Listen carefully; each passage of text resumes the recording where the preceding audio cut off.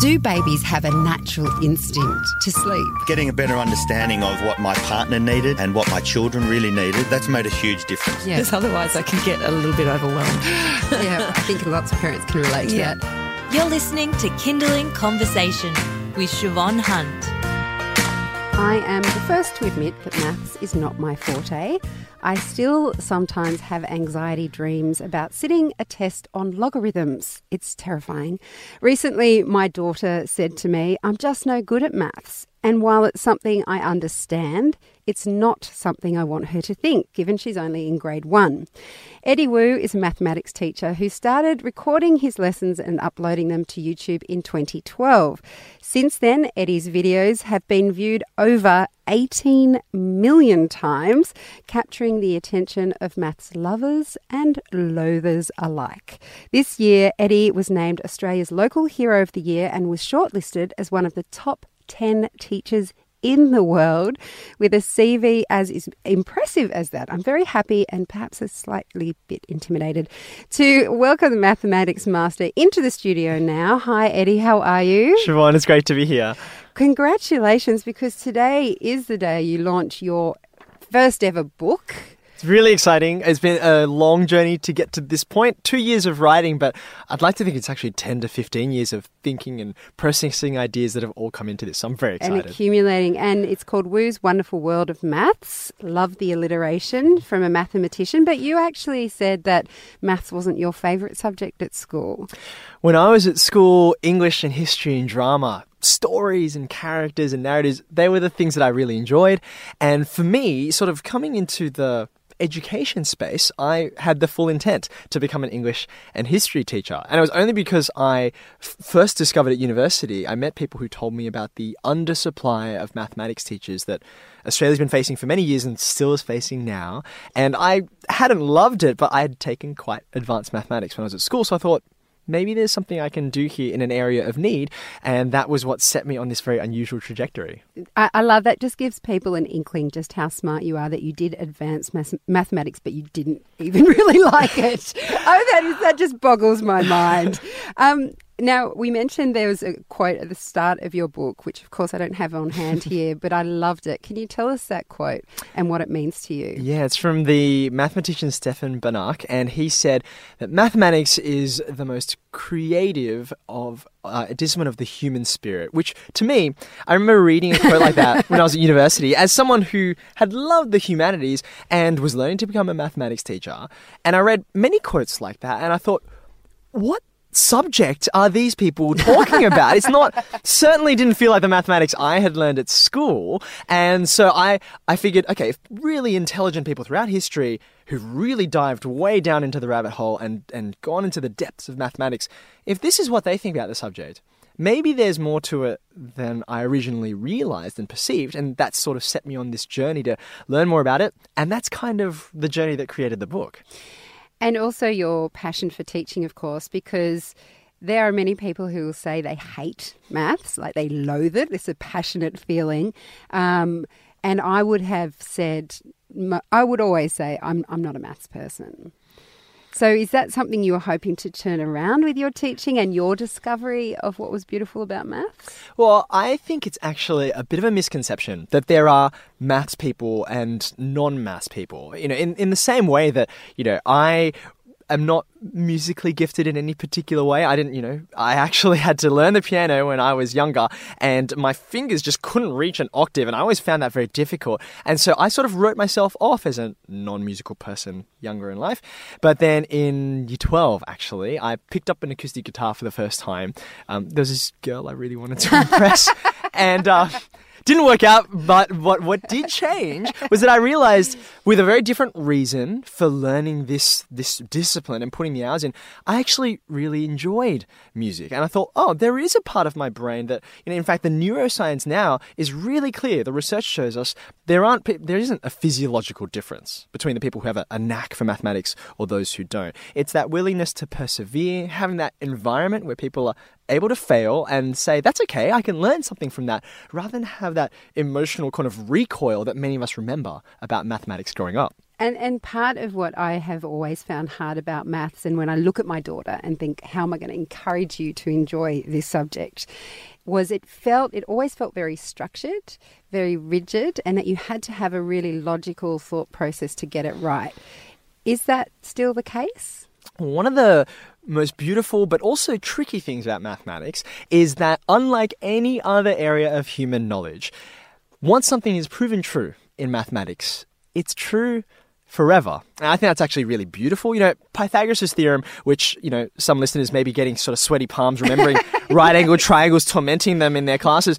Pythagoras' theorem was discovered centuries ago and has been subsequently rediscovered many times. It's as true today as it was all those decades ago, but the other areas of knowledge are not like that. In history, we dig up something new and we're like, whoop, sorry, everything that we thought about this area was wrong. In science, the whole nature of science is to reinvent and to revise and come up with better models. Now, the timelessness of mathematics, I think, is wonderful. But the upshot of that is, when you're 12 years old and you're learning about algebra for the first time, this is something that's been established for centuries. And so we kind of move into this space where it's like, no. Look, there's established knowledge about here and established wisdom, and often that can come across as a structure which can be very intimidating. But I prefer to think about it like walking into a cathedral in Europe, and you're surrounded by this amazing history, some of which you don't understand or appreciate, but you can marvel at it and you can take the time to learn and appreciate it. Damn, I wish you'd been my maths teacher, which is actually physically impossible because you're younger than me. You're listening to Kindling Conversation, and I'm speaking with Eddie Wu. He's just released today his book, Wu's Wonderful World of Maths, and it's how to instill a love of mathematics in kids from a young age. It's what we're talking about, because I mentioned that I am not a maths lover, but I'm already excited just listening to you speak, Eddie. You have 3 children, and you talk about how you have used maths to answer some of those questions that kids love to throw at us, like why is a rainbow curved, or what is a rainbow? How do you do that? And is that something we can do if we read your book? Well, for me, that the book is that journey of discovery. I realize, every chapter is pretty much named after and designed around an idea that I never knew about when I was at school. And as a teacher, discovering these things and realizing, wow, if I'd known about this earlier, I would have been much more engaged and surprised by the beauty of mathematics. So it's grounded in something real, as opposed to something more abstract? Well, it's a bit of both. So it's, number one, it is often connected to real physical objects, like, say, a rainbow, or like, say, the branches of a tree, which spread out. Well, I mean, it almost looks like they're sort of random, but then again, we all recognize what the shape of a tree is, and if you asked a child to draw one, they'd be able to quite faithfully reproduce it, just like you might actually have an equation, a formula that could create that shape. So there are patterns around us. Mathematics connects us to those parts of the real world, but at the same time, there are things that you can just play around with. They don't necessarily have to do with anything in real life, but every game that any child has ever played has had a mathematical foundation to it. Noughts and crosses, checkers, chess, Monopoly. Every single one has a mathematical concept built into it that we just have fun exploring with. A deck of cards. I carry one with me everywhere I go because you can do all these amazing mathematical tricks with one. That, does that have an application to real life? Well, no, but it's just fun, and humans enjoy patterns like that. So on that note, I know that maths is no longer compulsory until year 12. It was when I was a kid, and when I was at high school. And I remember thinking, when I heard that it was no longer compulsory, I thought, that is so unfair. Why did I have to do it to year 12? I'm never going to use logarithms in my real life. What's your answer to that when people say, yeah, but I'm not going to use maths after high school, so why should I take it past year 10? So I've got 2 answers to that question. I've been teaching for 10, 11 years now, and have been asked that question hundreds of times every year.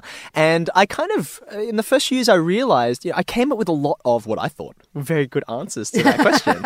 And then I slowly realized people generally don't want an answer to that question when they pose it. It's not a question about their future. It's actually a complaint about their present, that they really hate what they're learning. They see no purpose in it.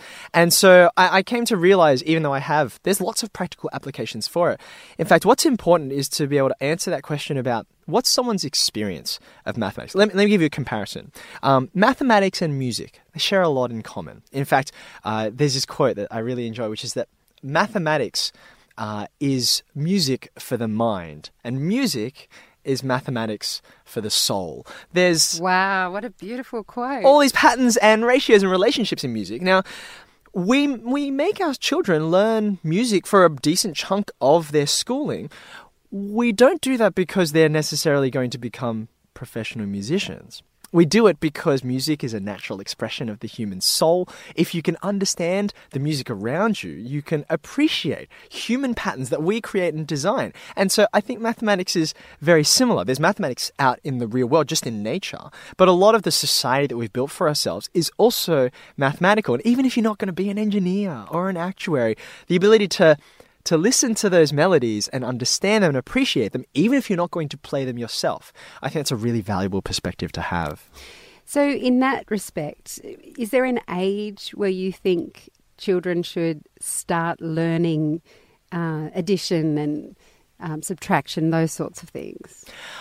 I think it's really tricky to put down an exact number. Oh, it's 3.5 exactly, Siobhan. Everyone is different, and it's true. Some people have a natural affinity for numbers, and they can just grab it. I mean, I've seen toddlers, and some of them just have an obsession with counting things. Good for them. That's great. I don't think there is necessarily one age where it's like, I want to have times tables by this point. I want to have fractions or whatever. But what I think is really important is from day one, all children need to be open, and their parents really need to be open to showing the patterns and shapes and numbers that are around us in the world. I think if we kind of, avoid exposing children to that and seeing the happiness and the joy and wonder that can be found in that, it would be just the same as never reading to our children, or being shut the radio off. You don't want them to listen to music. That's kind of they'll be contaminated with all these ideas that we're not ready for. Being open to that. Even if, as I said, I wouldn't describe myself as a super musical person, but I want my kids to love and enjoy music and grow their own appreciation of it. So I think right from the beginning, from when children can just interact with you, which is when they're babies, I think it's important to start that attitude of openness to the mathematics around us. Which also probably means we shouldn't talk about how bad we were at maths. Oh, don't worry, I was terrible at maths too. That can't be good for them. Well, yeah, in fact, that's a really... I've understood this by watching it happen so many times with many parents. It comes from a good intention. We want to make people feel okay and not intimidated by the subject, so we kind of show them, don't worry about it. But in fact, teenagers and younger children, they don't need any excuse to stop applying themselves to understand this difficult subject. It is difficult. They don't need an excuse from us to stop that, and it ends up being quite fatal to their ability to persevere and appreciate and learn these patterns and ideas. If we just sort of give them an easy out, I think it's really important to encourage that and persevere with that from a young age. I feel like for myself anyway, there was a point where I'd started not doing so well in maths, and then I got this mental block. It feels like a mental block where I just thought, I can't do maths. It's just not me. I can't do it. I can't work it out. And I know now we know a lot more about the growth mindset versus the fixed mindset. Do you see children now that you're teaching in high school have a greater ability to, like you say, persevere, to not get stuck in that rut of thinking, I'm just not a maths person? I am filled with hope. There's a lot of really great signs, as you say. Even the language about growth mindset is, even though it might be something we've recognized for many years, to be able to articulate that and for kids to understand the difference and parents as well. But one thing I'm very cautious about is that even though we do understand those things now, we also understand lots of things that are unhealthy that we still do anyway. And it's very easy for those kind of toxic and destructive and discouraging mindsets to persevere if we don't think more deliberately about them. So I think it's the messages that we give off to our children and to our, this is something which is it's a social way of thinking.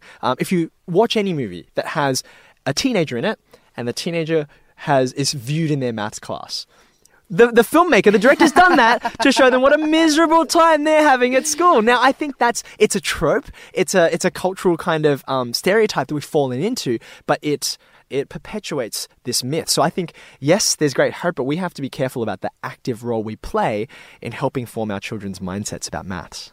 Well, I think, Eddie, the obvious answer there is that you need to be in more movies teaching maths. Move on from the book that you've just released. Now you can go into TV. Eddie, thank you so much for your time today. It's a pleasure, Siobhan. That was Eddie Wu. If you're looking for the answers to questions like why is a rainbow curved, are humans born mathematicians, or how a sunflower is like a synchronized swimmer, you'll have to get your hands on Eddie's brand new book. It's out today. It's called Wu's Wonderful World of Maths, and you can find it now online and at all good bookstores.